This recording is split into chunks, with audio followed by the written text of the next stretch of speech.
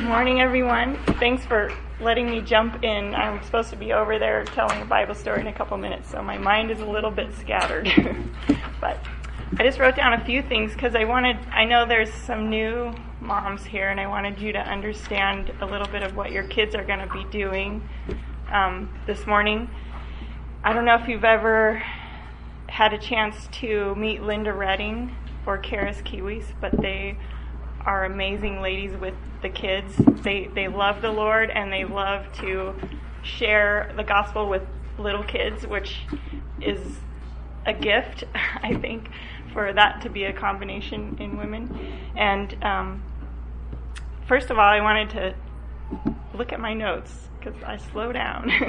I wanted to thank you guys for being here because I think that says a lot about where you're at and that you want to be growing deeper with God, and you brought your children with you, and so that shows me that you want them to know God too, and that's a huge blessing to have a place where you can do both of those things, because as your heart grows, then that's going to be a reflection on your kids. And I know that God is faithful to reveal himself to those who seek him, and so I'm just excited to see great things happening in your families this year. Also, I wanted to just say that your kids will be participating in a gospel-saturated morning. We're going to be going through the life of Christ and the Gospels, and so that's going to be like every week. They're going to hear the gospel over and over. So it'll be exciting. And if I've watched Linda Redding with the 3 to 5 year olds, and she is amazing. Like, even if she's just teaching them songs, she puts the gospel all into it. Like, there's before she sings and after she sings, there's a guided conversation going on the whole time. So it's really exciting to see how the kids respond to that. And Karis is just amazing with the 2-year-olds. She gets them to do things that I could never do with them. So you guys are in for a treat if you hear them singing songs in the car or whatever. One thing is, in your handouts you should see a list, like a schedule, because we were going to ask each of you to come in and help in the classrooms at least one time. Some of you I put you in twice just because I wanted to have 2 helpers each week. So it kind of worked out with the numbers that I had to ask a few of you to come in twice. I just randomly put the dates in there, so if you look at your schedule and something doesn't work, we can definitely talk through it, and you can figure out, just trade with someone, or we can work around that. But I just wanted each of you to get a chance to come into the classrooms. You'll be helping with probably the babies or the crawlers, but you'll get to see kind of what's going on throughout the morning. So, I don't know, I feel like that was kind of randomly scattered around, but if you guys have any questions, my number's on there, Linda's number is on there. I also wanted to say that this year I'm replacing Maggie Dahlman, which some of you know her, but just so far I've had a greater appreciation for her and her humble servant heart and how she just did things that I had no idea, all the things that she was doing. So feel free to ask me any questions that you have if you think of something, or you have a concern about your children or whatever is going on. Don't hesitate to contact us, because we want to work alongside with you guys. So I think I said everything. Thank you. Thanks, Dina. So we just changed things up a little bit because Dina needs to get over it, and as she said, do the Bible story. So let me just again welcome you. My name is Chris Evans, and on behalf of Suzanne Blevin, Suzanne, would you just stand up? Suzanne's my right-hand gal. She'll be doing a lot of the teaching this year. We do want to welcome you. We have been praying for you, and we are just really excited that you're here and look forward to being together for the next 9 months and all that God has to teach us. So this morning, Scott Maxwell is going to start us off. He'll be in here in a little bit. Scott is the elder over women's ministries. And Scott is one of those hands-on elders. He is so encouraging as we plan. He's always there to help. I know that he prays for you. He loves this ministry. And so I know it'll be a real treat to hear his heart this morning as he comes in. So he's going to be teaching Grace Bible Church's vision and purpose and how this ministry of Wellspring fits into that. But before he does, we do have quite a few details to go over. We have a lot of new people this year. In fact, if this is your first time taking Wellspring, would you just stand up, please? I know there are a lot of you. Wow, we just want to welcome you. I am so excited you're here and really looking forward to getting to know you. And I hope that this will be a great year of growth and encouragement for you. So thank you very, very much. Also, for those of you who are new, just want you to know there happens to be a couch in the back there, and it's a perfect place if you want to get your baby, and you can nurse back there. Or just hold your little one and still take part in the morning. So feel free to do that. So I just want to begin by talking a little bit about what a Thursday morning is going to look like. You'll be able to drop your kids off at 8:45 in their classrooms, and then come on in here right away, and you'll check off your in the attendance sheet. There'll be homework and an outline to pick up every morning. Grab some snacks and some coffee, and we're just going to have a time of fellowship. I know that we all like to enjoy visiting with one another, and that's just a perfect opportunity to do that. We officially start Wellspring at 9 o'clock, but we know that there are some of you who are dropping kids off still in the morning, and so we've kind of cushioned that a little bit with some time of fellowship. So I do want to encourage you to be here right at 9, if at all possible, and that way we can get started when we need to. But we have allotted just a little bit of time for those of you who are dropping kids off. So Jenna Kelso will start us off each morning. Jenna, do you want to just stand up and say hi? This is Jenna. So she'll start. She is really good at watching the time, so she'll get us started on time each week, and she will start us off with prayer, some encouragement from God's Word, and then also she does an amazing job at reminding us of the lesson the week before the previous lesson and how that's going to tie into the lesson that we'll hear for that week. So Jenna will get us started each week.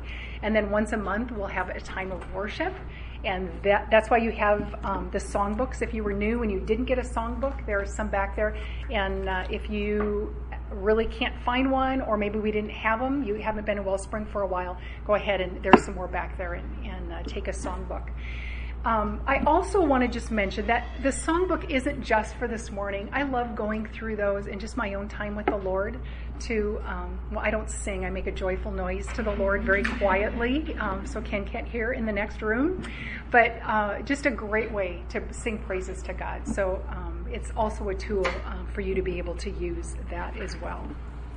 So after Jenna comes up and gets us started every morning, we'll have about an hour worth of teaching time. And after that, we will break into our discussion groups, except for this morning. So as you picked up your packets back there, there are your assigned list of the discussion group that you'll be in is in there. If for some reason you didn't get on one, it's my fault. Please come and talk to me, and we'll make sure that you get assigned to a group. And then we're going to end our time right at 11 o'clock. We want you ready to pick up your kids at 11 o'clock. So discussion group leaders, it's your responsibility to make sure that you wind things down about 10:55 so that everyone is ready to pick up their kids right at 11.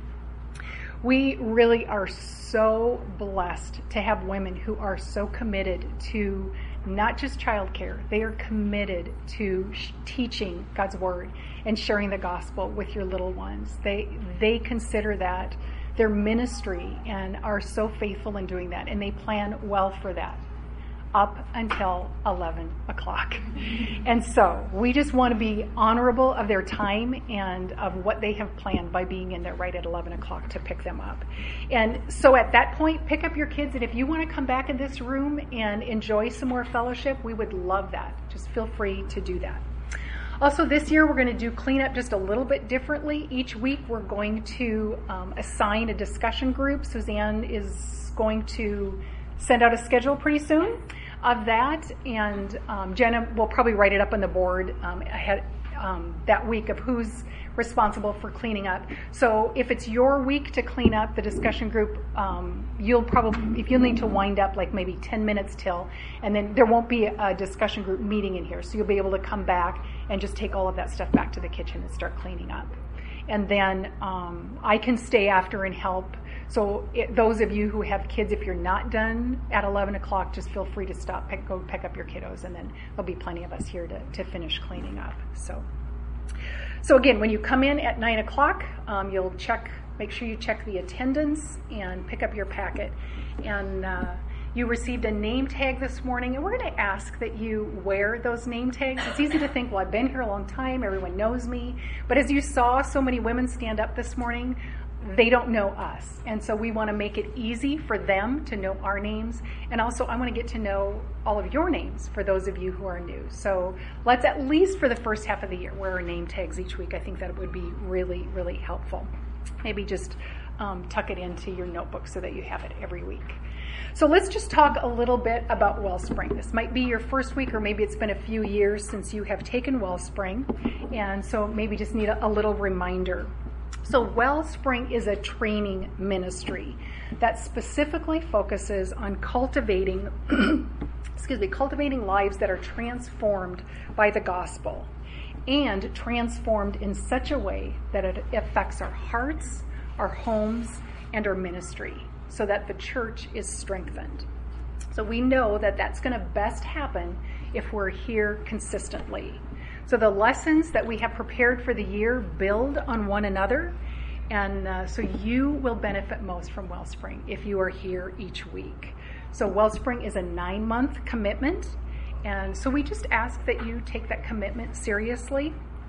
But when we talk about commitment, we know that we want you to know that means that if you have to miss, we want you to come back, okay?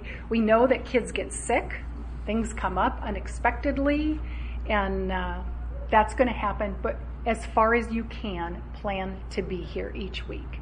And if you do miss, come back. And if sickness hits your family hard and you've missed 3 weeks in a row, come back, okay? We want you to be here. We understand that happens. But we want you to come back because a very important element of Wellspring is not just the teaching time, but really the discussion time and us learning from one another the things that God so faithfully teaches us, and to be able to share that with one another. And so that, again, that's going to best happen if you are here together, participating in the teaching, in the discussion, and in being faithful to do your homework, so that you have something to share with the group when you meet in your discussion group.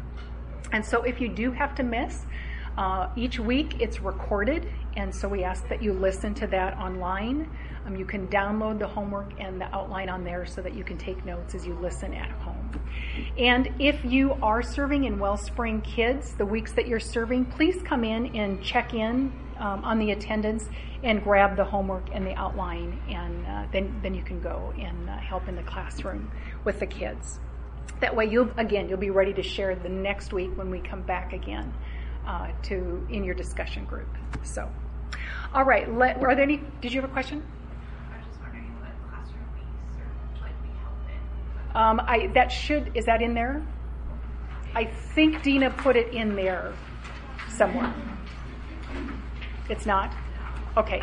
I think you'll check in at the table. There'll be tables right out there, and Dina will be there, and you can just check in with her, and she'll tell you what room. I think it'll be either the crawlers or the newborns. I think that's where they have the rotation mostly. So, all right, let's look at our notebooks.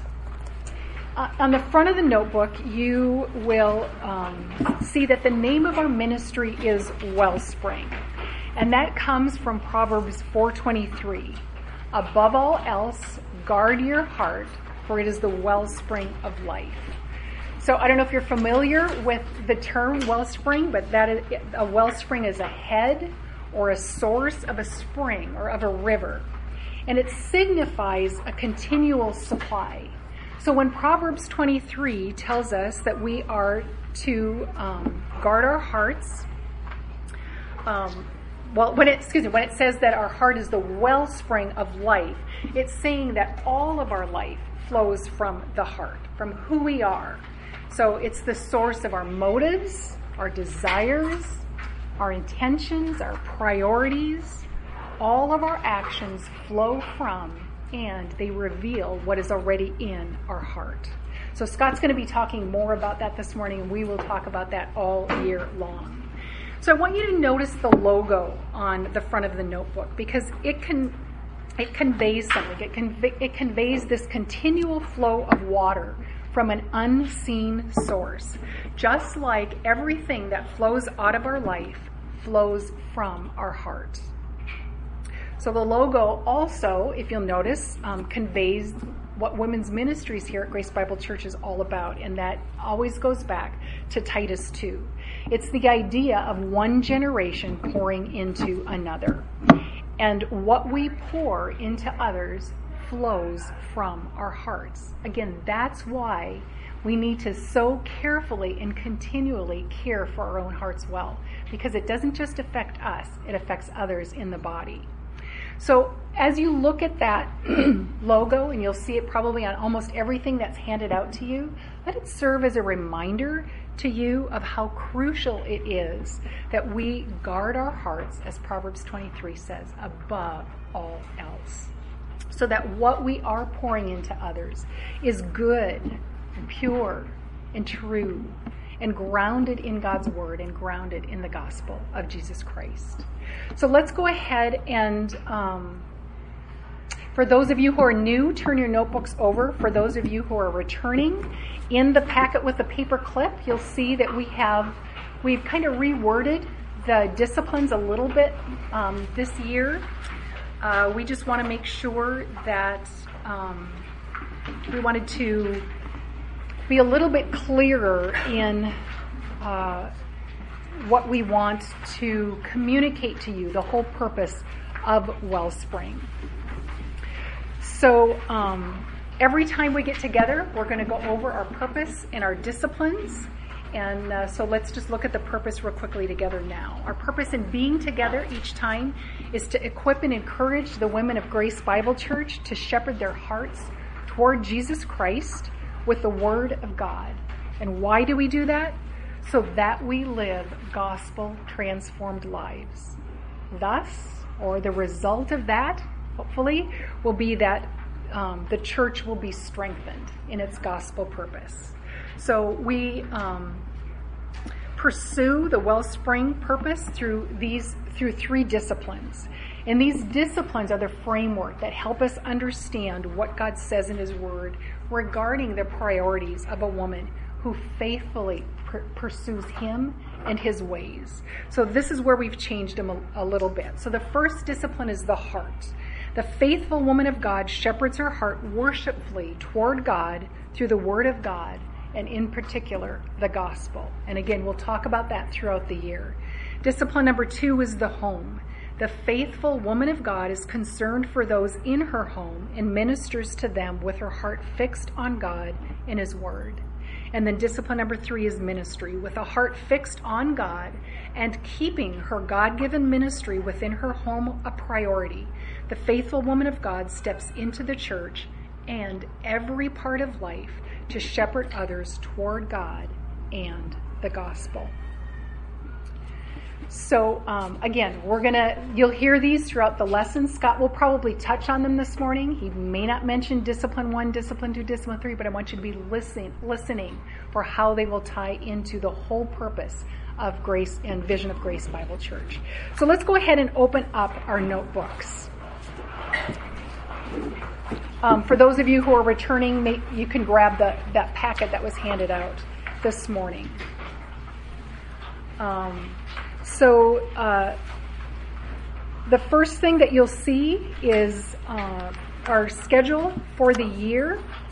As you can see, for the most part, we meet 3 weeks on and 1 week off. And part of that, too, is to help you as you plan to make appointments and things. Make sure that you check the schedule. And if something needs to be scheduled for a Thursday, if you can, please do that on a week that we are not meeting. As you can see, we're going to take a longer break in December, and then we'll return back in January. So if you would please mark those on your calendars, your personal calendars. We don't want you to miss when we're meeting, and we really don't want you to show up on a week that we're not meeting. Okay, that wouldn't make a very good discussion group if you're the only one here. So make sure that you mark that on your calendar, as well as the week that you're going to be helping in Wellspring Kids. So the next sheet that you'll see on there is a resource and our contact information. So Saturdays is on the left, Thursdays is on the right. So if you need to contact Suzanne Blevins and me for any reason, please feel free to do that. And then underneath that, you'll see the instructions for how to find and download the Wellspring audio and handouts. So the lesson is recorded each week. And I just remembered that Allie wanted me to remind you as I hear the click, click, clicking, that when we record it, a sound like the clicking of your notebooks will, it'll pick that up over whoever is teaching what they say. So it'll cover up the voices. So my fault, I should have mentioned that at the very beginning. So just be sensitive that when you get in, if you need to pull anything out, just pull it out before we get started. So it's just a very sensitive recording. But it will be recorded each week, and you'll get an email telling you that everything is posted online, so you'll be able to download and print out the homework and the outline as well. So again, if you have to miss, that'll show you how you can do that. And then if you turn the page, the next thing that we're going to talk about is the homework and the Bible reading. So let's first talk about the homework. And if you even take out the one that's due next week, that was in the second, not the one that was paper clipped together, but the other one. I know there are a lot of resources that were given out this morning. So the homework is going to have 3 components to it. The first one is looking back. And that's going to give us the opportunity to reflect on and apply the teaching that we've just heard that morning. So the looking day by day, then, what is going to be ongoing encouragement so that we will be encouraged to persevere in prayerfully meeting with God in His Word daily. So that'll give you an opportunity to be able to write down some things that you have been learning as you are spending time in God's Word. And then looking ahead will give us different scripture verses to look up that will prepare us for the next week, the week coming up lesson. And then some weeks you'll have a looking deeper question in there, and that's going to provide you just with some further study into a particular topic that will help you in something that will be helpful as you learn how to better care for, to shepherd your heart for your own benefit and others as well. So if I can just tell you, it will really benefit you the most if you start your homework right away, so that you'll have time to really reflect on the questions and really be prepared when you come the next week. It's not going to be as helpful to you if you wait until 10 o'clock on Wednesday night, okay? The homework is to benefit you, and it's really helpful to pace yourself well during the week so that you really can think about the questions and not just get an answer down quickly. But we want to grow. The purpose is to spend time in God's Word, to be thinking and learning, and so you will benefit the most there. Also, you'll see on the homework each week will be a memory verse to do with your children, or you don't have to have children. They're short verses to memorize, so it would be a great thing for you to do that. But if you can work with your kids on that, they do go over those memory verses in class, so that'd be really helpful. And this should be a given, but I'm reminding myself as much as you that when you pull out your homework each week and you're ready to start, to stop and to pray and to ask God for help. We want to be humble as we come before Him. We want to be reminded of how much we need Him, and we need Him to show us the areas where we need to grow. And it's easy sometimes to just go, okay, I've got time, the kids are quiet, I'm going to work on homework. But that's just a really important part that I don't want any of us, myself included, to miss, to remember to humble ourselves before God before we start that. I don't want the homework to become academic. Our goal is to grow in holiness, and that isn't going to happen unless we are intentional. And I just want to make sure that we all begin with a heart of humility and dependence on Him. So the homework questions are written in such a way to help us evaluate our lives. Your homework will be turned into your discussion group leaders each week. And the purpose in doing that is so that your discussion group leader will get to know you. She'll know how to encourage you. She'll know how to pray for you. Oftentimes you'll get it back. And I love the little notes of encouragement or scripture verses on the side that are just really, really helpful. So you will turn those in each week. So the homework, again, it's an important part. I know that a lot of you have young kids, so do your very best that you can. If you can't get to all of it, maybe choose several of them that you think will be the most beneficial to you. And again, I want you to remember that the homework isn't just for you, because when we get in our discussion groups, I love learning from other people. Someone may share something that I never would have thought of. And so if we all come prepared with our homework done, or at least a good portion of it done, we'll just be able to learn and grow more from one another. So you'll see that there'll always be a date when that homework is due. This one will be due next week. And again, don't wait till Wednesday night, especially that first part. For me, I think it's really helpful to right away. Sometimes I even try and do it on Thursday afternoon when the lesson is fresh on my mind, to at least answer the first part of it so that I can think about how to apply the lesson. And then in addition to the homework, we ask that you make a commitment to meet daily in God's Word. And again, that's how we are going to grow in holiness, by prayerfully meeting with God in His Word. And we'll talk a lot about that throughout the year. We want to be intentional about the way that we read God's Word, so that we know how to care for our hearts, so that our time in God's Word leads us to worship Him. We don't want to just simply read. We don't want to just to check off a box, but we want to be very intentional in our time with the Lord. And so in Wellspring, we use a Bible reading plan to facilitate that, in order to get into a routine, into a habit of doing this daily, not just for the next 9 months that we're together, but really the goal is to do this for the rest of our lives.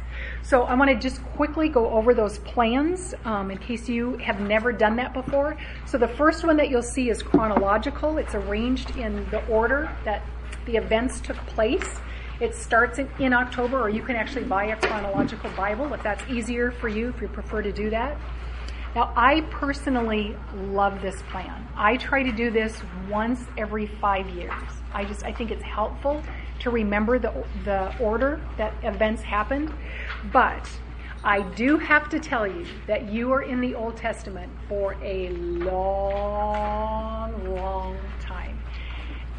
I kind of like the tension of that in a way, but it's also very difficult. So we will have out, maybe starting next week, a gospel primer. I don't know if all of you are familiar with that book, but it's the gospel. It's small,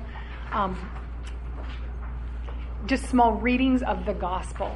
And so for me, I think that is a good book to read alongside the chronological plan if you want to do that. And it's not like if you do that, you can't read the New Testament or the gospel, but it is written in the order that it happened. So the next one is 52 weeks by genre. So in other words, you read the Bible, the whole Bible one time in 1 year. So on Saturday you'll read, Sunday you'll read an epistle, Monday you'll read the law, Tuesday history. So you'll get through the Bible in 1 year. So just so you know, as you're considering which one, in this particular one, there are some days where you will need to read 6 or 7 chapters. So this is a good season of life to do that, this would be a good plan, especially if you're in the prophets or some of the history books. Those will be longer days of reading. So you'll need a little bit of flexibility in your time if you choose that one. The next one is the McShane's reading plan. You'll be in 4 different parts of Scripture each day. So you'll go through the Old Testament once throughout the year, and you'll go through Psalms, Proverbs, and the New Testament twice if you do that. So there's about 4 chapters a day that you'll read if you choose that one. The next one is the Old and the New Testament. So you are in both the Old and the New Testament almost every day. There are some days that you'll just be reading in the Old Testament, but for the most part you'll be in both every day, and you'll read through the Bible one time. So all of the Bible, so the New Testament and the Old Testament, you'll get through it in 1 year. The next one is the Discipleship Journal. You'll always be in the Old and the New Testament. And again, you'll read everything just one time in a year. The schedule, this one is a little bit unique in that the schedule is for 25 days each month. So it gives you 5 days of flex to either be able to catch up, or if you need a little bit more time to catch up on Wellspring homework, or maybe you have homework in your small group. If you're involved in a small group, there's a little bit of flexibility there. And then the next one is the Blue Letter Bible, and that's a 2-year plan. There are no dates on it. So if you're one of those that you kind of freak out if you get behind in a date, that would be a good plan. And so again, that one you're in the New Testament and the Old Testament every day.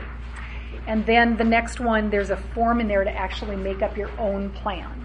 So say maybe you've done this, you've been reading through the Bible for 20 years, and you want to spend some time in one book, and so you can just plan that, and each time you go through a book, you can kind of schedule that out. So these are a lot of them. You can take them out, fold them up, use them as a bookmark in your Bible, and use them that way. There are also lots of online resources and apps. I personally love Logos because you can set up your own plan. And so I like it because I can grab my phone, my iPad. It's just always there. So there are so many resources. So just take advantage of them. I do want to remind you that most of these, except for the one that is a 2-year plan, are written for 1 year. Now, you may be in a season of life where you think about that and you just think instant failure. It's not going to happen. I'll get behind and I'll just get discouraged and I'll quit. That is the last thing that we want you to do. Okay? These are guides. Our goal is to be in God's Word daily. So if you want to take one of these plans and you want to break it up into 2 years, even a little bit beyond that, if you're in a season of life where you will be consistent in doing that, then I'd encourage you to do that. If you're able to read prayerfully, worshipfully, then choose one of those and break it down into smaller chunks. Okay, let's remember the goal. Again, it's not to check off a box. It's to prayerfully, worshipfully be in God's Word. So pick a plan that will work for you that way. And if you have never done this before and you need some help in choosing a plan, see me, see Suzanne, talk to your discussion group leader, and we'd be happy to talk through that with you. Okay, again, just want you to remember the goal in that. Hebrews 4:12 tells us that the Word of God is living and active and sharper than any two-edged sword, and piercing as far as the division of the soul and spirit, of both joints and marrow, and able to judge the thoughts and intentions of the heart. So our hearts need to be worshipfully and humbly engaged with God in His living and active Word, because we all need what that verse says to take place in our own hearts. And we need the whole counsel of God. It's easy to just read the same books of the Bible over and over.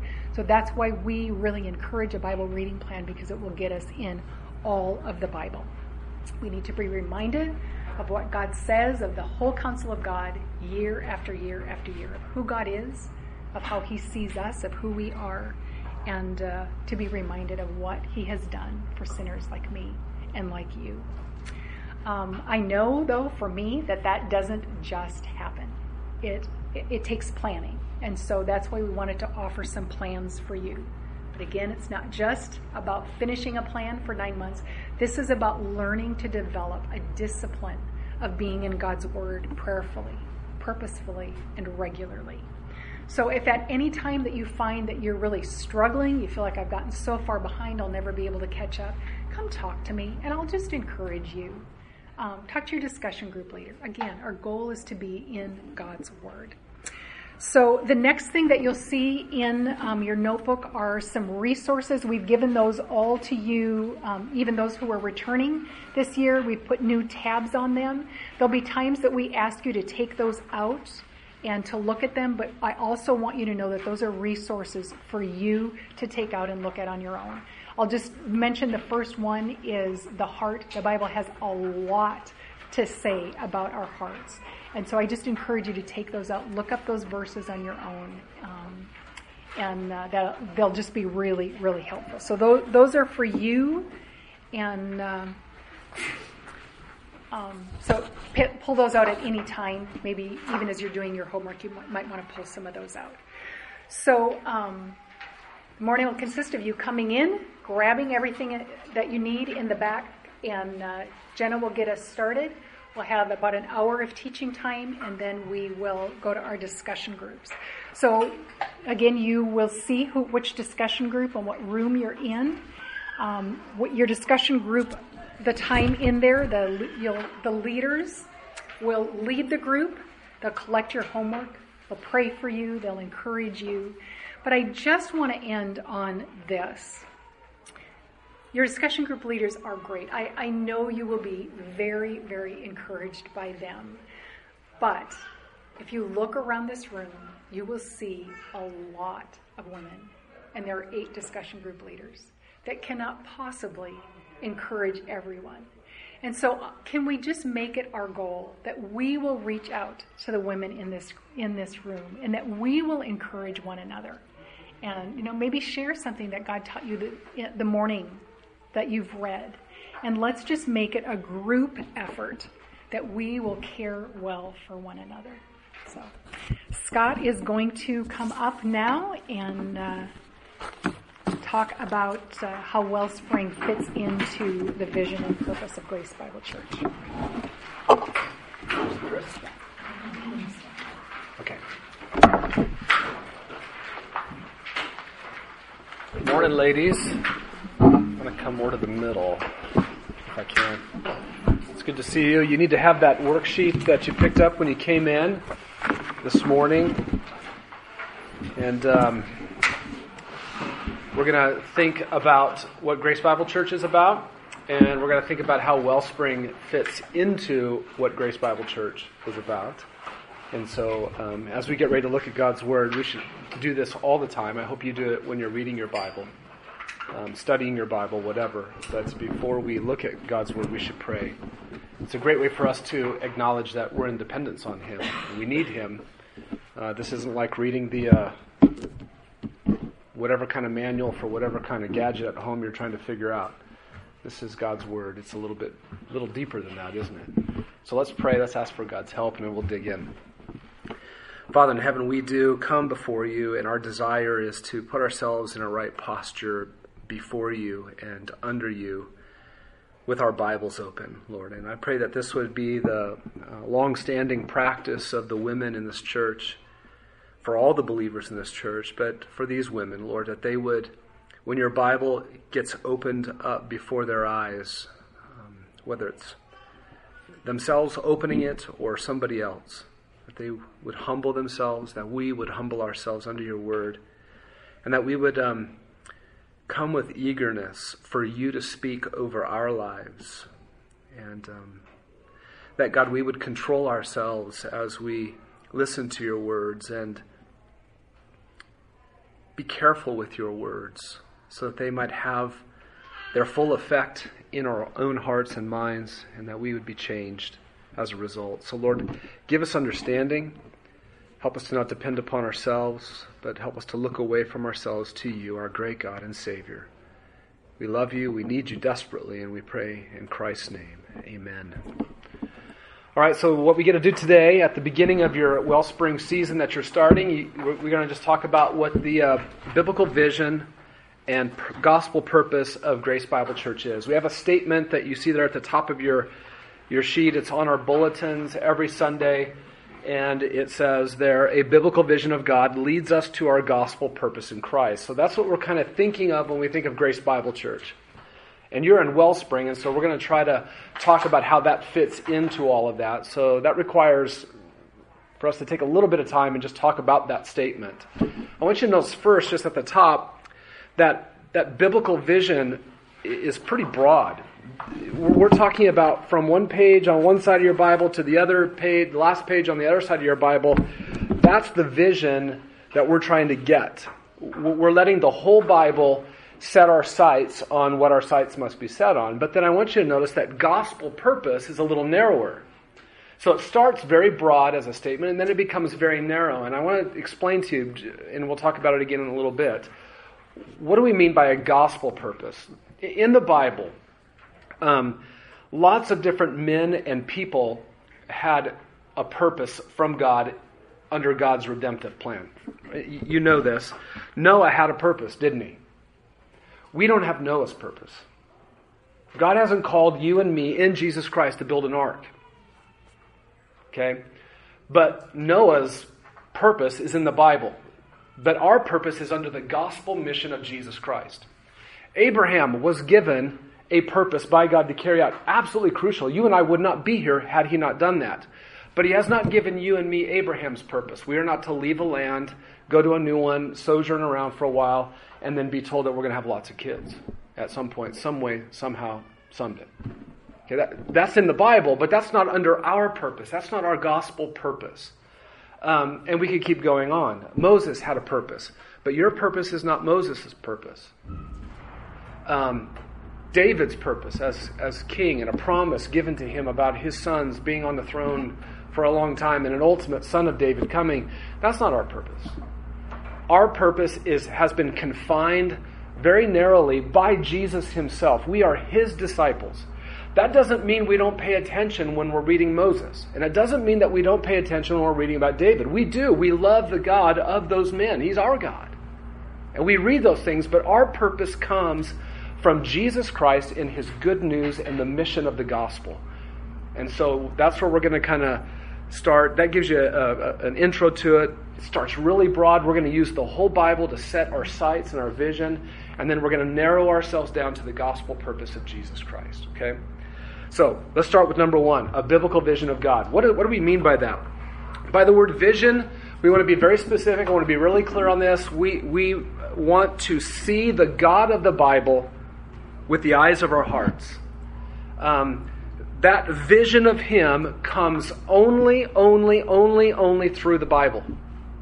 We don't go off hoping that we'll have some kind of a personal vision of our own about what God is like. I just read a blog this morning, or somebody had linked to a blog of somebody who had talked about a vision that they had of what God was saying he was going to do, and he was giving a Revelation 2.0, and by that I mean we have the Bible, but then he just got a vision from God, and that is 2.0 version of this, and we can't really move forward as Christians in America until we have what his vision was that he saw. We're not talking about anything like that. We are very satisfied with the sufficiency of this vision right here that this provides. We see by the Scriptures. We see our world through the Scriptures. We want to see God by these words. That is the vision we have. We want to set our sights on him and see him by those Scriptures. And so what do these Scriptures set our eyes on? We have, as you see in that biblical statement up above, or our vision and purpose statement, there's two different triads. A biblical vision of God, we try to summarize with this triad: the glory of God, the cross of Christ, and life transformation by the Spirit. So this is our inadequate way of trying to summarize what the Bible is all about. If anybody asked you, what's the Bible all about? You'd be wrestling for things to say, and you would not be able to say everything. Because the safest answer when somebody says, what's the Bible all about, is just to go, here, just read this. Because you can't leave anything out, but you have to when you're trying to summarize it. And so this 3-part statement leaves all kinds of stuff out. But it's one way of trying to summarize what the message of the Bible is. It's about the glory of God, which eventually leads to the cross of Christ, which for you and me means life transformed by the Spirit. That's one of the messages of the Bible, one way to summarize the Bible. So let's talk about first the glory of God. What do these scriptures set our eyes on? And I like this. This is a good place to start. One of the main central themes, if not the central theme of Scripture, is the glory of God. It's the glory of God. What is this book all about? It is about God in all of His greatness. The word glory in the Bible is a word that's, like most words, has lots of flexibility. It can mean a lot of different things. Context gets to determine its meaning, but what we mean by it here is God's glory. In particular, when you come across those kinds of passages, that word glory in those contexts means this, okay? God's weightiness. He's heavy. In fact, that's what the Old Testament word means for God's glory, heavy. God is heavy. He is weighty. He is impressive. He is overwhelming. There is splendor about Him. That's the glory of God. He is not some lightweight. He's heavy. And often tied with His glory in the Old Testament, that overwhelming presence that He displays, oftentimes with it comes radiant light. So it is His overwhelming nature communicated through brilliance, communicated through radiant light. Moses saw that radiant light up on the mountain, and he came down and he didn't know that his face was what? Shining. He had absorbed that radiant weightiness of God expressed through light, and it was coming forth from Him to the people, and it scared the people. He veiled Himself to cover it up. So there's a sense in which God uses His glory. He used His glory in the Old Testament, and even in the New Testament, you'll see. He used His glory, His weightiness, to communicate something about Himself, to reveal Himself to people. Here's what we do know. Exodus 33:20. Moses was told by God, "No man can see me and live." John 1:18, John says, "No one has seen God at any time." And the proof of that is that they're still alive. Because you and I are not in a form and in a condition by which we can take on the full nature and full capacity of who God is and survive it. But in the Old Testament, what God did at different times, and even through Jesus in the New Testament, at times, He revealed something of Himself. His overwhelmingness was communicated through His glory.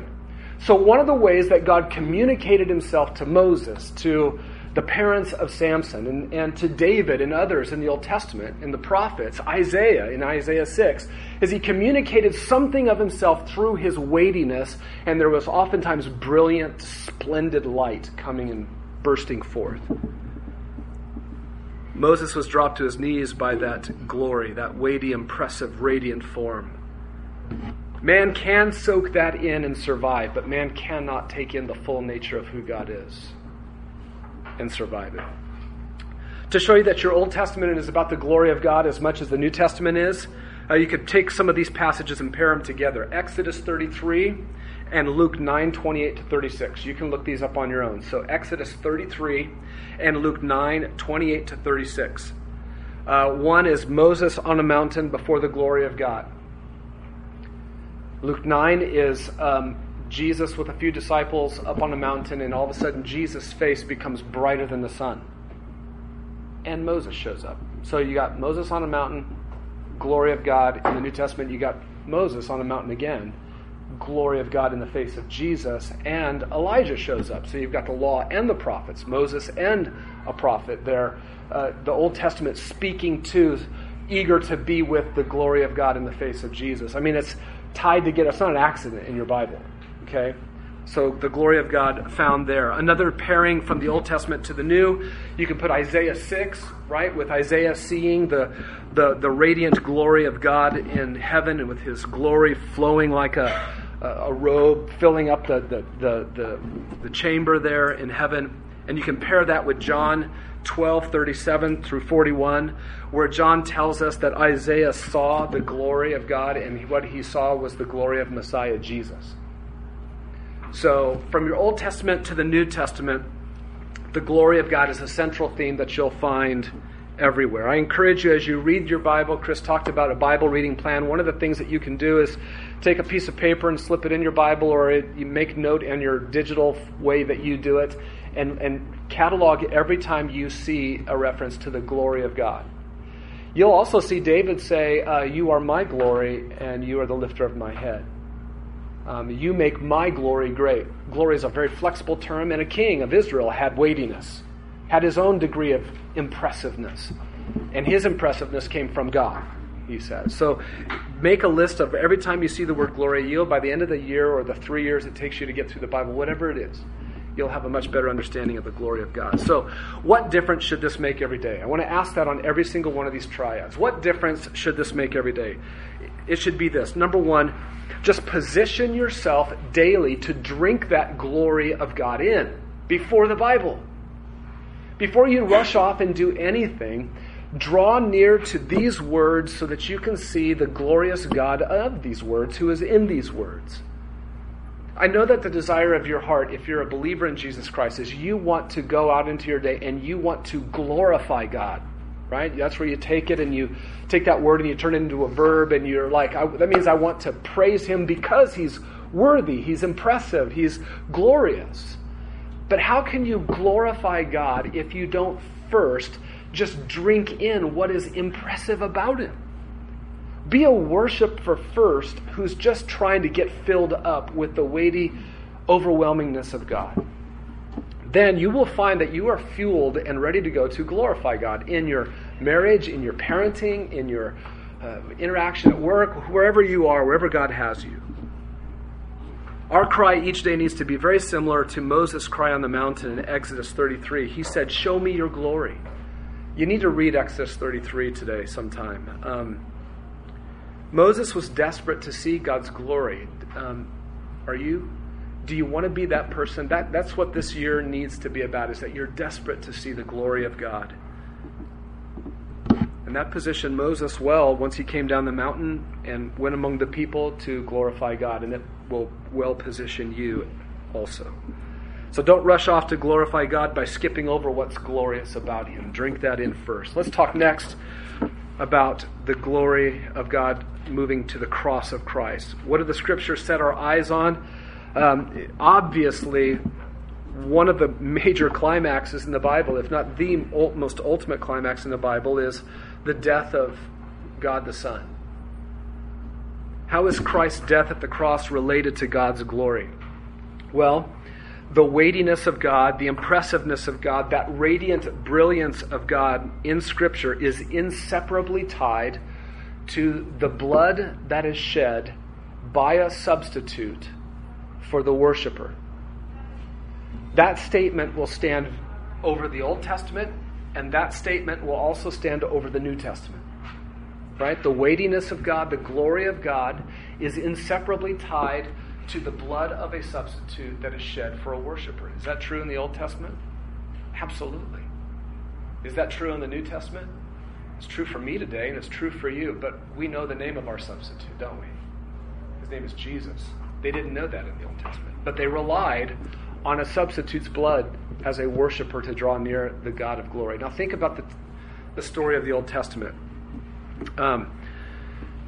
In the Old Testament, God in all of his glory takes Moses, grabs Israel, redeems them out of Egypt, brings them through the Red Sea, brings them out to the desert, stops in front of a mountain, and all of a sudden that huge mountain is enveloped in a cloud of glory, and lightning is flashing. That mountain is quaking and shaking and trembling under the weightiness of God, the splendor of God, the overwhelming nature of God.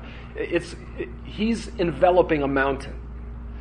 Moses is called to go up there. He goes up there and he gets some notes from God on what to do. And God says, all of your tents are down there. My glory is overwhelming this mountain. And what I want you to do now is I want you to go down there among all of your tents, and I want you to make me a tent, and I'm going to dwell in it. And you should just be like, what? How do you take what is enveloping a mountain in all of his overwhelming nature? How do you put it in a tent? And yet that is exactly what God says he wants Moses to do. And so Moses writes down the copy of what that tent is supposed to look like, and he comes down into that tent, and in Exodus 40 at the end he goes through all of the instructions. He takes the blood of this animal and he takes the blood of that animal and he sprinkles it on altars and he sprinkles it on priests and he puts it all over everything. And so the glory of God that is going to come and dwell in that temple or that tent won't even do it until there is blood shed to set it apart for him. So do you see that God ties his glory, what is impressive about him, to the shed blood of a substitute? And of course, all of that is a picture that makes us just anticipate, I got to get to the New Testament. I got to get to Jesus, because he's the Lamb of God whose blood is shed to take away not just the sin of Israel, but the sin of the world for all who will believe in him. So God fuses together his glory and a substitute's blood, and that reached a revelational climax in the Bible where the ultimate substitute shed his blood for the glory of God. I want you to turn to Hebrews chapter 9, verse 18. Let's turn there. And we'll try to walk through this just a little bit.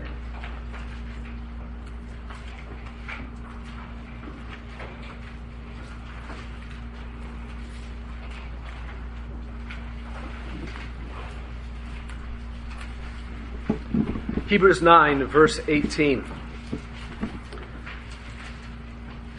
Therefore, even the first covenant was not inaugurated without blood. That's what we just talked about, right? An old covenant was made with Moses and Israel that God made with them. And in order to get it going, in order for Israel to be able to worship God in this tent and kick off this whole new relationship, it had to be inaugurated with blood.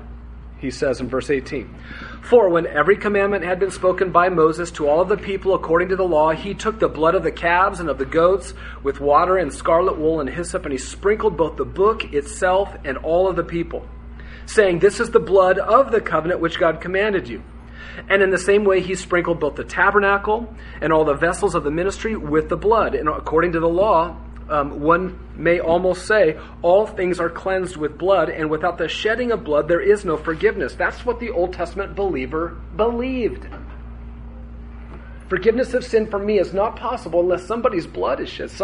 An innocent blood is shed. My blood can't be shed and secure my forgiveness. It must be somebody who's innocent from the sins that I've committed against a holy God. Therefore, it was necessary for the copies of the things in the heavens to be cleansed with these. Now, full stop. If you read Exodus, you'll find out that indeed what God said is this tent pattern, it's the copy of what is really in heaven. So God's full presence, unfiltered presence in some kind of a worshipful holy place in heaven, the Holy of Holies of heaven, he says, here's going to be a pattern for that. I'm going to give you a copy of it and make a tent. That's what happened. The copies of these things in the heavens had to be cleansed, but the heavenly things themselves with better sacrifices than these. For Christ, for Messiah, did not enter a place made with hands, a mere copy of the true one, but he entered into heaven itself, now to appear in the presence of God for us. You see, he didn't have to have his blood shed in the temple in Jerusalem when he came, because he wasn't trying to get into that temple to make things right. He was making a way into the ultimate and final and greatest temple, the one of heaven. He appears in the presence of God for us. Nor was it that he, verse 25, would offer himself often as the high priest enters the holy place year by year with blood that is not his own. Otherwise, he would have needed to suffer often since the foundation of the world. But now, once at the consummation of the ages, he has been revealed. He's been manifested to put away sin by the sacrifice of himself. You see, that's what shed blood does. The shed blood of Jesus.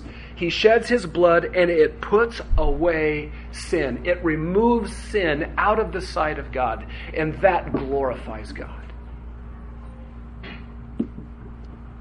Verse 27, and inasmuch as it is appointed for men to die once, and after this comes judgment, so Christ also, having been offered once to bear the sins of many, he's coming again, but he's not going to shed his blood the next time. He's coming to get us. We're waiting for him. So, Old Testament type, Leviticus 16, the Day of Atonement, right? Taking the sin of Israel out of the camp on the goats, on the goat that is set loose, and the other goat sheds its blood. New Testament teaching, Hebrews 9, and an abundance of other places. Jesus shed his blood to expiate our guilt, to take it away from the sight of God. He shed his blood to propitiate God's wrath. That means to satisfy God's wrath. He shed his blood to reconcile us to God so that we could be forgiven. Listen, when you go to the mechanic and the mechanics are talking to each other, working on your car, and they use words like carburetor, transmission, and stuff like that, what are they doing? That's so dumb. No, is there a vocabulary among mechanics? Those of you who have husbands as engineers and stuff like that, do they have their own vocabulary that you don't get? Do you say, that's stupid, don't talk that way to each other? That's not very inclusive. That's not very helpful for people to understand. No, engineers have their own vocabulary. Mechanics have their own vocabulary. Christians have their own vocabulary. Don't be ashamed of words like expiation, propitiation, theology, penal substitutionary atonement. Those are our words, and you don't be ashamed of using words like that. Now, look, don't go to Starbucks and say, I'd like a pumpkin spice latte. And by the way, is your guilt expiated? Like that. Okay, I understand. When you're talking to you, the mechanic needs to change his vocabulary for you. I get that. We need to do that to some degree, but not when we're together. These are our words, and we love these words. They are in the Bible. We love these words. Love these words about Jesus' death and what he accomplished for us. Now, what difference should this make every day for you and me? How about this? The substitutionary death of Jesus on our behalf ought to be what we boast in every day. Didn't Paul say that? Galatians chapter 6, verse 14. He says, may it never be that I would boast. Okay, I can think of a reason why I would boast, except in this, the cross of our Lord Jesus Christ, through which the world has been crucified to me and I to the world. Paul is saying, I'm only going to boast on one thing, and it's that thing that changed my relationship with the world. The world died to me, and I died to the world because of his shed blood in my place. I'll boast in that. So come to the Word of God to drink in this shed blood of Jesus over and over and over, because you are not who you once were. Right? Paul also said in 1 Corinthians 2, verse 2, I determined to know nothing among you except what? Jesus Christ and him crucified. That's your message. You got a lot of things that are really important to say that need to be said, but there's one thing that if you live your whole life and you never say, you missed it. And that is Jesus Christ crucified for the forgiveness of sins. That's the difference it should make. So fill your heart up every day so that you are overflowing with this death of Jesus on your behalf. Because you know what? Today, you're going to sin. You already have. And you need to be ready and positioned to have an answer for your own heart and mind to answer that. What do I do with my sin? And you're going to come across instances in the day where you're going to do really well. You're going to do something righteous that is pleasing in the eyes of God. And the cross of Jesus helps you make sense of that. You know where that came from. It didn't come from you. It came from Christ in you. And you're going to come across a child who's probably going to desperately need encouragement because they're collapsing under the weight of guilt of their own sin. If mommy hasn't drunk in the glory of God in the cross of Jesus Christ, what are you going to say? You want to be a good parent? You got to be filled up with the cross of Jesus Christ and his death and the gospel. You have to. You're going to come across another child who's going to be very impressed with their ability to do what is righteous. And you need to be filled up with the gospel so you understand how to deal with that too. So come and drink in the glory of God in the cross of Christ for your own soul's sake, but you're going to need it with others as well. Number 3, lastly in this little triad here, the transformation of life by the Spirit. So as you look at the Bible, we're trying to set our sights on the glory of God, we're trying to set our sights on the cross of Christ, and we're trying to set our sights on the Spirit. in that he changes our life. If I asked you the question, I think you have it there in your notes, what is the primary role of the Holy Spirit? If you polled all of your Christian friends, if you do this on Facebook, no, don't do it on Facebook. Imagine somebody doing this on Facebook. Just posing this question for everybody to answer, what is the primary role of the Holy Spirit? Oh my goodness.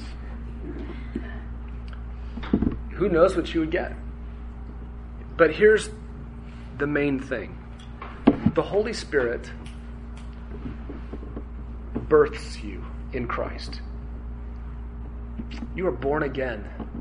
The primary role of the Holy Spirit is to make what is dead alive. And the primary role of the Holy Spirit in that then is to apply the work of Jesus Christ at the cross to the one that God is saving. What did Jesus say to the Pharisee that met him in the middle of the night? What did he say to him? You're the teacher of Israel and you don't know that you need to be born again? What are you doing with my people? And he talked about the Spirit. You see, being born again, what the Spirit does is not a New Testament. It's not something you find only in the New Testament. Jesus expected Nicodemus to be able to teach that to Israel from the Old Testament. That you must be born of the Spirit. It's the primary role of the Spirit is to cause new birth. The Spirit powerfully separates us from the penalty of sin against us. So the Spirit of God takes the finished work of Jesus at the cross and he applies it to the life of the one who is trusting in Christ. And in doing so, he separates the penalty that is against that sinner from the one who is saved. The Spirit powerfully separates us from the penalty of sin against us. The Holy Spirit then seals the believer. Ephesians 1, chapter 1, verses 13 and 14. He's the pledge of our inheritance. We then look forward to the guarantee that is ours, that is heaven, in being in the presence of Jesus forever. But we're not there yet. But it's a pledge. It's a guarantee. It's as good as ours. And the Spirit does that. And the Spirit then powerfully preserves us and reserves us for that day, when we'll be completely freed from sin. The Spirit powerfully enables us right now to fight against sin in our lives. And that brings about an amazing transformation of life. So let me try to summarize it this way. Let's go past, present, future. If you're a believer in Jesus Christ, you could look to your past and you could say, without the Holy Spirit in my past causing me to be born again, I wouldn't be here. Right? I was born again by the Spirit. Look at my past, and that's what I see. Let's look to the future.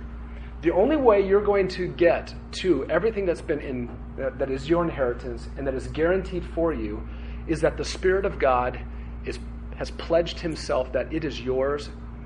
I promise it will be yours. You're going to get there. And then you could stand here in the present and look back on your past and think, the Spirit was amazing in my past. And the Spirit is amazing for my future. But the primary role of the Holy Spirit in all of this is even involving now. That you have the ability by the Spirit of God to fight against indwelling sin. That's your sanctification process. So you were converted, you will be glorified, and you'll get everything that's been promised to you. And right now, by the same Spirit, you are being sanctified. Romans 8, Galatians 5. Great passages on these type of things. And all of that is an amazing transformation of life. You were dead, you were brought to life. You are now becoming more and more like Jesus Christ. In fact, 2 Corinthians 3:18, you are being transformed from one level of glory to the next. And all of this by the Lord, the Spirit. In other words, what God is doing with you in your life right now is he's taking you and he's transforming you by degrees. And each degree has its own weightiness and its own glory. One is more impressive than the other. It's a progressive sanctification process you're going through. And ultimately one day you'll reach that final and most glorious transformation, which is heaven in the presence of Christ. Okay? So that's the story and the message of the Bible. The glory of God reaching a culmination in the cross of Jesus Christ, and the Spirit of God taking all of that and changing you and me. There's the message of the Bible. Does that leave out stuff? A lot. but it's one way of summarizing it. What difference should it make for you in regards to the transformation of life by the Spirit? You know what? Every day, position yourself before the Bible to see your need for the Spirit. You need the Spirit. You probably don't need the Spirit in a way that a lot of people say that you need the Spirit. There's a lot of ideas out there about what the Spirit does. But you need the Spirit for this. You open your Bible, and one of the things that you can say is, Spirit of God, I need you to continue this transformation process today. Thank you for my past. Thank you for the guarantee of the future. And please, I'm dependent on you today. I need you. Plead for the fullness of the Spirit in your life for that. All right, so there's your biblical vision for what Grace Bible Church is all about, the glory of God and the cross of Jesus Christ for the transformation of life by the Spirit. Do you notice it's Trinitarian, or we're trying to be Trinitarian, setting our sights on God? Now, let's talk about the last half of that statement. Number 2, our gospel purpose in Christ. And again, this is a very narrow purpose that God has given to us. We have a gospel mission purpose in Jesus Christ, right? Now, as you get to the New Testament and you start reading the 4 different gospel accounts, it appears that Jesus had 3 primary, overlapping, complementary gospel activities for his disciples. This is one way of summarizing the Gospels of what Jesus was doing with his disciples and what he was doing with people. And so we have a triad here as well to help us think about what this gospel mission purpose is. There's drawing in, there's building up, and there's being sent out. So once you become a disciple, you are drawn in, you are then to be built up as a disciple, and then you are to be sent out as a disciple. That's one way of summarizing the gospel mission of Jesus Christ for you and me. So let's talk first about number 1, drawing in. I got a blank for you to fill in there. As you can see, drawing in is uniquely God's sovereign saving work. It's good to make a distinction on that at the beginning. John chapter 6, verse 44, Jesus made that pretty clear. He said, "No one can come to me unless the Father who sent me draws him, and I will raise him up on the last day." Same chapter, John 6, verse 65. And Jesus was saying, "For this reason I have said to you that no one can come to me unless it has been granted him from the Father." Look at Acts chapter 13, verse 48. I want you to see this. Paul is on his first missionary journey. He's preaching in Asia Minor. He's in Pisidian Antioch. He's giving an explanation of the gospel in the synagogue. The Jews are rejecting him. And this is one of the most profound statements made. Acts 13, verse 48. When the Gentiles heard this, they began, and that's Paul saying, we're turning away from you Jews because you're rejecting Messiah. And when the Gentiles heard that Paul was turning to the Gentiles, they began rejoicing and glorifying the word of the Lord, and as many as had been appointed to eternal life believed. God is the one who is the primary drawer, saver of sinners. We do not draw ourselves in. We can't look back at that new birth and say, "Man, wasn't that great how I got born again by my own doing?" You can't look at anybody else who's human. You can only look to God. So drawing in is first and foremost not primarily about what we do in programming as a church. Okay? It's about what God does. Although, do we get an amazing opportunity to participate with Him? Absolutely. We do. So drawing in is therefore not primarily about us. It's not about us developing a program or an outreach ministry or an outreach event and getting people to fill seats. It's not primarily about that. We're not just trying to draw in attenders, right?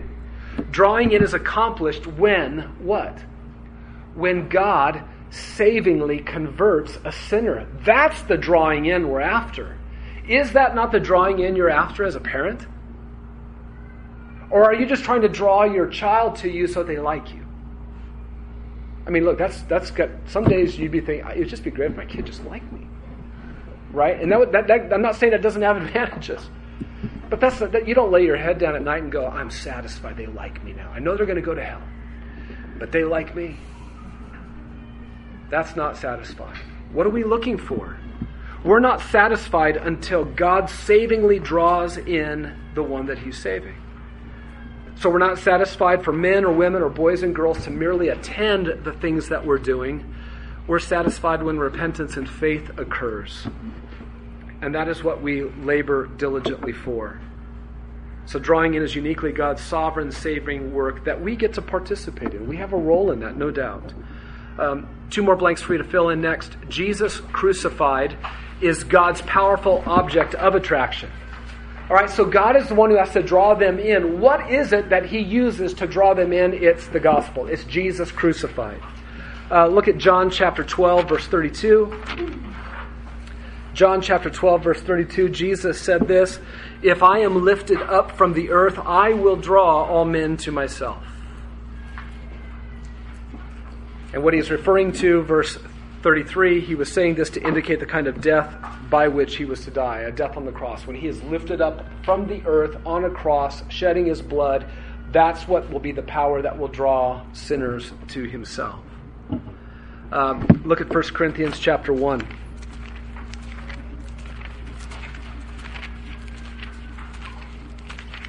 Verse 18. The word of the cross is foolishness to those who are perishing, but to us who are being saved, it's the power of God. The word of the cross is the power of God. The word of the cross is the gospel. It's the good news of a substitute shedding his blood in the place of those that God is saving. Drop down to verse 22. Indeed, Jews ask for signs, Greeks search for wisdom, but we preach Christ crucified. That's a stumbling block to Jews, and to Gentiles it's foolishness, but to those who are called, both Jews and Greeks, Christ, the power of God and the wisdom of God. What has power to draw someone in? It's the cross of Jesus Christ, the preaching of the gospel. Chapter 2. When I came to you, Paul said, brethren, I didn't come with superiority of speech or wisdom proclaiming to you the testimony of God. Do you know why? Because he knew if he sounded eloquent, that has no power. Paul didn't come trying to be fancy or flashy or sound eloquent. Because he knows that is powerless. For I determined, verse 2, to know nothing among you except Christ crucified. Jesus Christ and him crucified.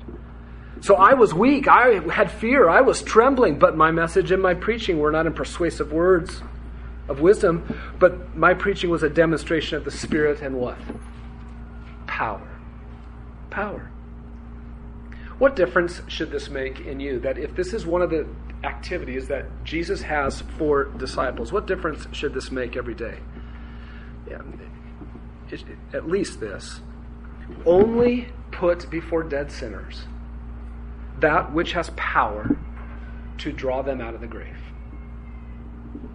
Right?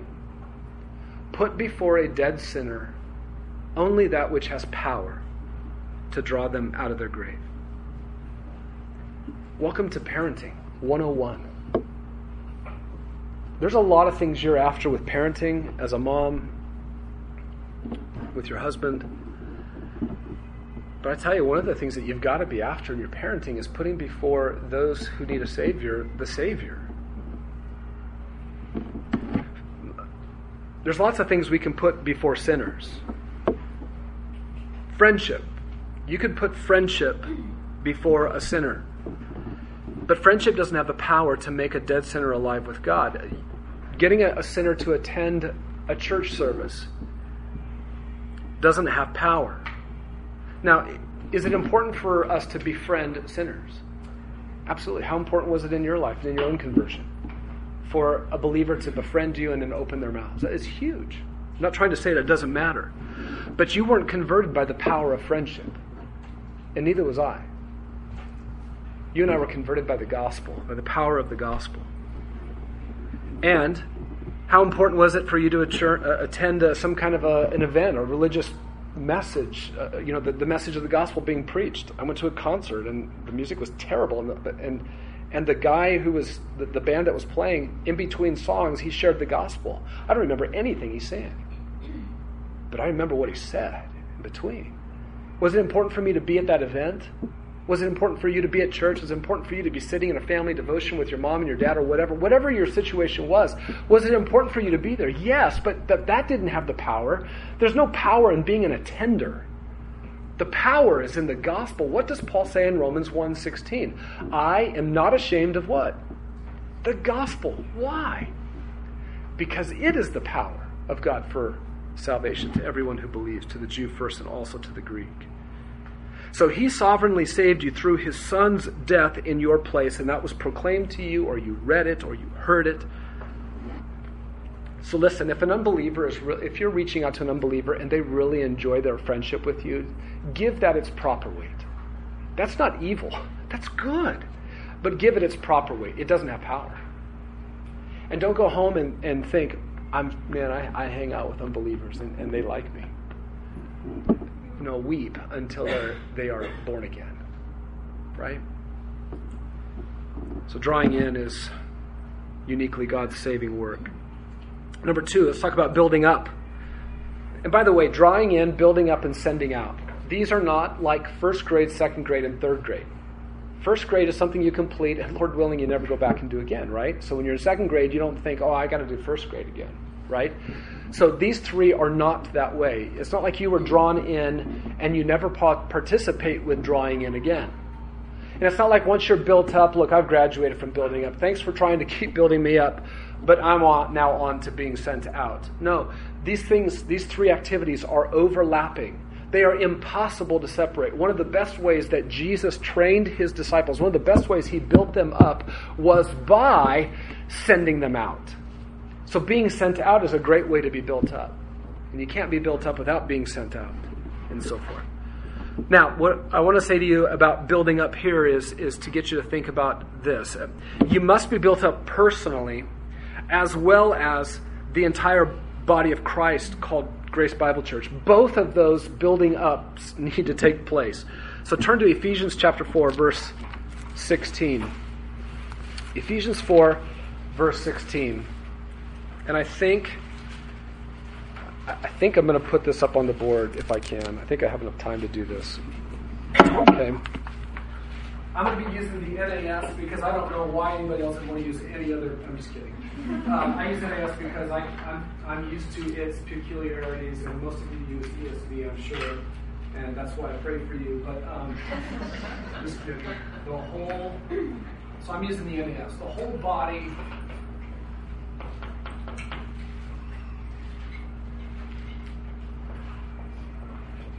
Causes the growth of the body. Okay? The reason I put that up on the board is because that is the main idea of verse 16. Okay? Talking about in this section of chapter 4, Paul is talking about how Jesus gave gifts to apostles and prophets and evangelists and pastor teachers, and so that they can equip the saints for the work of service, so that the body can be built up. So the body he's talking about is the church. It's the body of Christ.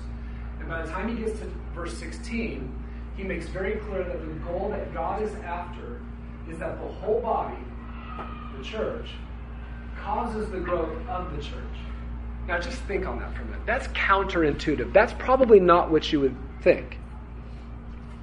But God's point and what God has done with the body of Christ is he's made it this spiritual thing in such a way that the whole body, all of it, not parts of it, but the whole body, when it is together, it has the ability to cause the growth of the body. Now, everything else that is said in verse 16 fleshes that out. So let's take them one piece at a time. How does it start off? At least in the NAS, it's from whom, and that is him, and that is Jesus. Okay? This is from him. This is his doing. The only way that the body will cause the growth of the body is if it comes from him to do that. And so it's from Jesus. Okay? Now, by the way, where are you right now? You're not really specifically identified anywhere. In other words, Jesus is thinking very corporally right now. He's thinking about a body. He's not saying eyelashes and eyebrows and ears and nose and things like that. Yeah, it's there, but you don't exactly know where. You kind of lose sight of the tree for the forest right now, right? All right, so that's from him. What else do we have? How about this? Being fitted and held together. We'll leave it there for now. So now we're starting to get down a little more nitty gritty. We have a whole body, and it's being fitted and it's being held together. Oh, so now there are parts, haven't got to it yet, but they're being fitted and held together. In other words, the only way this is going to work is if the body doesn't fragment. As soon as the body fragments, there's no more body causing the growth of the body. Okay? Well, how are we being fitted and held together? Watch this. By what every joint supplies.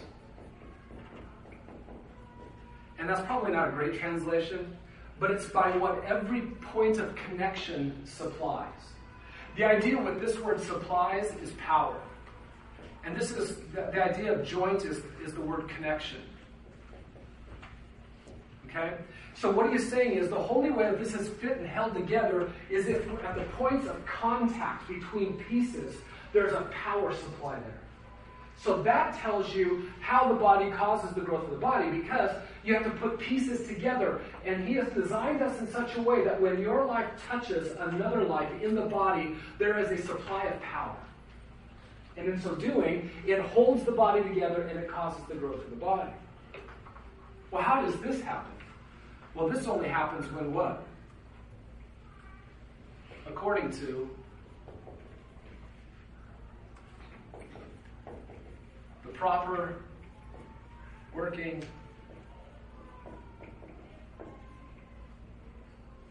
of each individual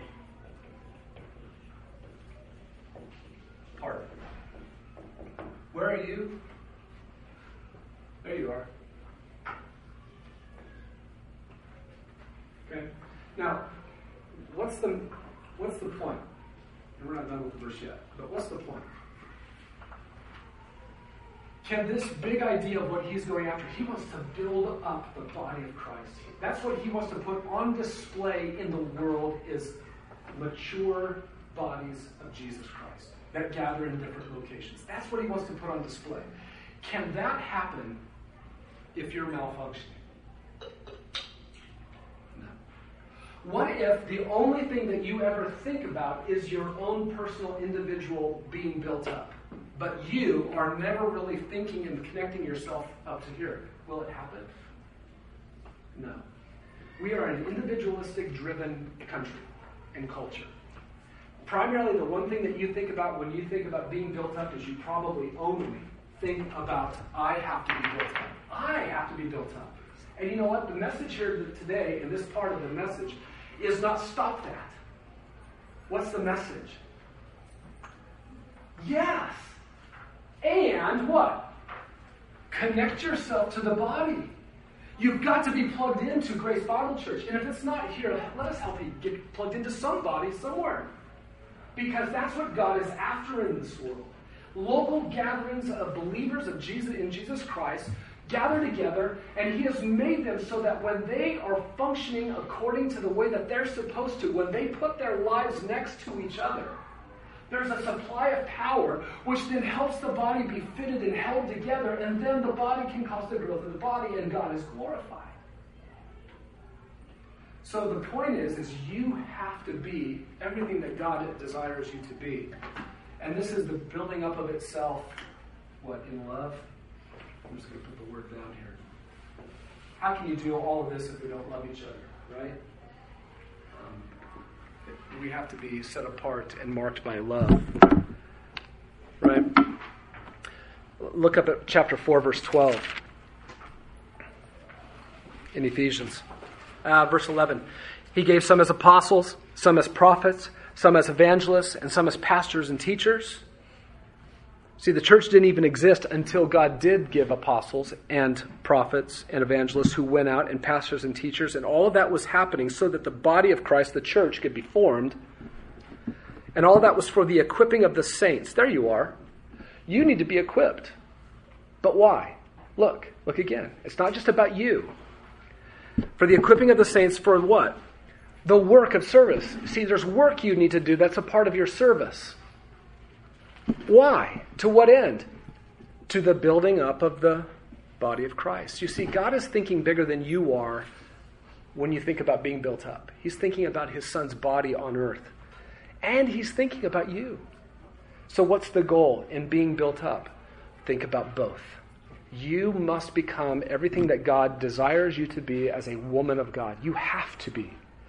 Because he wants your life to come up against the lives of other people in the body so that the body can grow and be seen to be the glorious thing that it is in this world. You have to be built up. So what difference should this make for you? How much have you focused on both of those dimensions? And I would say your involvement in a local church probably reveals that, one way or the other. Right? So you want to be as plugged in as possible. If you need to get, by being in here, you're getting plugged in at Grace Bible Church, and that's great. If you need more help, let us know. We'd love to help you find a small group and get connected that way. Let's talk about the last part of the triad, sending out. So the gospel mission activity that you and I are about is drawing in, building up, and sending out. I want you to grasp this progression of thought and truth in the Bible. God has always been a sending God. As you read through your Bible, you will see this. He sent Moses. Moses wasn't crazy about being sent, tried to give a lot of excuses. God sent him anyway. God sent Isaiah after he had the vision in chapter 6. He says, "Whom shall we send?" And Isaiah had been so prepared by what he saw, he said, "Send me." Now, we hope we don't hear what he heard, and that is, I'm sending you to them and they won't listen. Nobody wants to be sent to people who won't listen. But that's unfortunately the nature of it sometimes. Jeremiah was sent. Ezekiel was sent by God. John the Baptist was a man who was sent by God. So what does that tell you about God?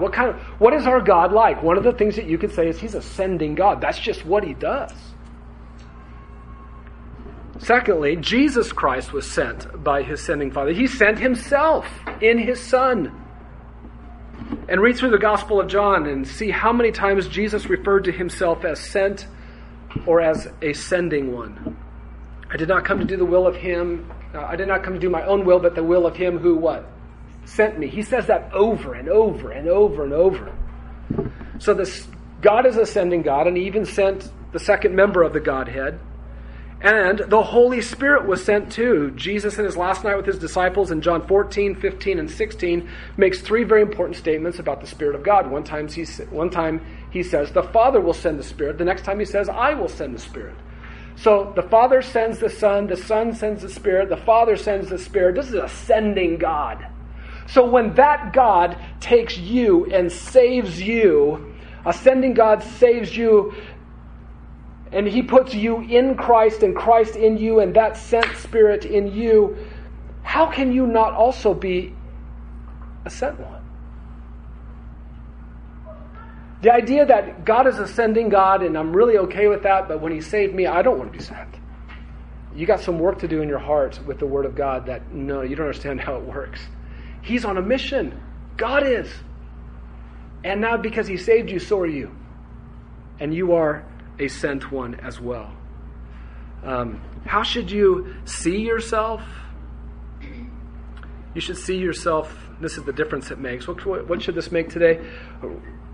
For you, when you open your Bible, I am a sent one. I'm a sent one of Jesus Christ. I'm a sent one of Jesus Christ. That's as much your identity in Christ as being a child of God. Right? Just don't pick and choose which identities you want to cling to. Cling to them all, right? I'm a child of God and I'm a sent one.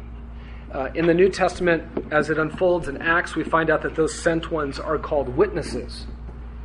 People who will testify of Jesus Christ to others. Stephen was a sent one. Paul was a sent one. So see yourself as a sent one. When you wake up and you hear those little voices in your home, you think, I'm a sent one today into this household with these people. That's what God has me here for as a disciple of Jesus. I'm sent to these things. That's parenting 102. Okay? Not only do I need the gospel, but I'm a parent who's sent with the gospel. Right? See yourself as sent into your own household. Do you work part-time? Do you work full-time? You're a sent one there. You are. And it's a brilliant evangelism program that no elder here could ever be so smart to come up with. That you would every day go to work with the same people and see those same gnarly people every day. Right? That you would live in the neighborhood that you live in, that you would see the same people for how many years, and you would interact with them all the time. That you would be sent to that same club soccer thing, it's the same kids that you've been with all these years, swimming, whatever it is that your kids do. That's a brilliant evangelism program that God has set up. It's called the rhythm and the pattern of your life. You'll see them 5, 6, maybe 7 days a week. How does a church program better than that? No, you guys stop. You'll need to get off work early and come here every day because we've got a soup kitchen. You know, should a church do that? I'm not saying that's a bad thing to do. But what we're trying to invest you in and encourage you towards is be faithful to the rhythm and pattern of life that God determined for you as a sent one. You've got plenty to capitalize on, and you know what? We should program more too. But don't miss the opportunities around your knees, these little ones in your household, the big kid called your husband who needs a lot of help. Be sent in his life. Your kid's school, get plugged into your kid's school. Encourage your husband and you to coach a team for your kids, be with your kids and be with the other families that come, and get involved with whatever's going on in your block parties. Be there all the time. What a brilliant evangelistic program for sent ones. It's hard to beat that. As we finish this up, what's the relationship between these three drawing in, building up, and sending out? It's that the gospel is central to each one of them, right? You take the gospel out of any one of these three, and they are no longer what they are. That's why it's a gospel mission purpose. It is a gospel-driven drawing in. We made that clear, that you are not drawn in apart from the cross of Jesus Christ. How do you get built up without the gospel? Take the gospel away and you and I start to wither and die. What would you say if you were a sent out one if you didn't say, Jesus Christ crucified for the forgiveness of sins? What would you be doing? Right? So the gospel is central to all of those things. And again, just a reminder that all of those can be accomplished at the same time in your ministry. While you're parenting, you are drawing in and you are building up and you are being sent out. Living as a sent one right there. When you come to church, you are, if you're a part of NGM and certain ministries, maybe even in your small group, there's probably drawing in, building up, and sending out going on right there. All of these things are overlapping all of the time. Okay? Now, the question then is, after looking at everything that the church is about, you have now number 3. Yours says number 4, right? But Pages likes to format on its own without telling you. And I didn't catch it, and I apologize. So this is number 3, where and how to build and Wellspring fit into this. I tried to write this out more in depth so that you could read it, because I had a sneaking suspicion that it would be 58 minutes after I was given 60, exactly like it is right now, and I wouldn't have time. So here's what I'm going to summarize for you. And besides, Chris talked about why a reading plan. That's question 3 at the end. So she already talked to you about that. But where does Wellspring fit and build for the guys on that side? Where does it fit with those 2 different parts? You got your biblical vision over here, the glory of God, the cross of Christ, life transformation by the Spirit, and you've got over here a gospel mission purpose of drawing in, building up, and sending out. Where does Wellspring fit? In many ways, it's a bridge between the 2. It kind of grabs onto one side and it grabs onto the other and it hangs on, because what we're going to try to have you do in Wellspring as you're interacting with the Word of God is to get you just to soak your heart and mind as a worshiper of the God of glory, the Christ who died on the cross, and the Spirit who's changing your life. You need to be a worshiper who's looking for those members of the Godhead every day. And we're also now realizing that you need to put your life together with others, and you've got this gospel purpose. And so Wellspring seeks to try to bridge the 2 in many ways. But if I had to put it specifically someplace in the biblical vision or the gospel purpose, I would put it specifically in the gospel purpose and primarily under building up. This is a place for you to come and to get your life built up in Christ, in the gospel, so that you become one of these individual parts that's working according to the right standard, so that you can then be in connection with other women, in particular in the body of Christ at Grace Bible Church, and with everybody else who's a part of the body, then we will be fit together and held together the right way. All of this from Jesus will help us as a body to grow and become what God wants us to become as a church. So Wellspring fits primarily in the building up part. By way of contrast, Wellspring is not an outreach ministry. It doesn't happen outside the walls of Grace Bible Church trying to get people who are not a part of Grace Bible Church in. Are there things in Wellspring that would be really helpful for unbelievers outside who aren't a part of Grace Bible Church to hear? Absolutely. But that's not why we've intended and designed Wellspring. It's for those that we say, have you professed faith in Jesus Christ? We'll take you on the basis of your profession. And have you called Grace Bible Church your home? Great. Let's get to work. Let's grow as women, as men. Let's grow as men, and let's be everything that God wants us to be individually, and let's be everything that God wants us to be corporately as a body, so that He is glorified and that Jesus Christ is seen in our community through the church, through what we are. So, I get to leave now, and you get to ask all of the questions that you want of your discussion group leader or Chris. So, we should pray for Chris. Let's pray. Father, thanks for the time together this morning. I thank you for this year that's beginning in Wellspring. Pray for these ladies to just really, when they come on Thursdays, to just soak in the greatness of your word. Lord, may it refresh their hearts and their minds. May they find themselves revived personally because of the truth that they see about you in the Word of God, Lord. Help them to just take the short bit of time that they get in here each week, and may it be a refuge for them.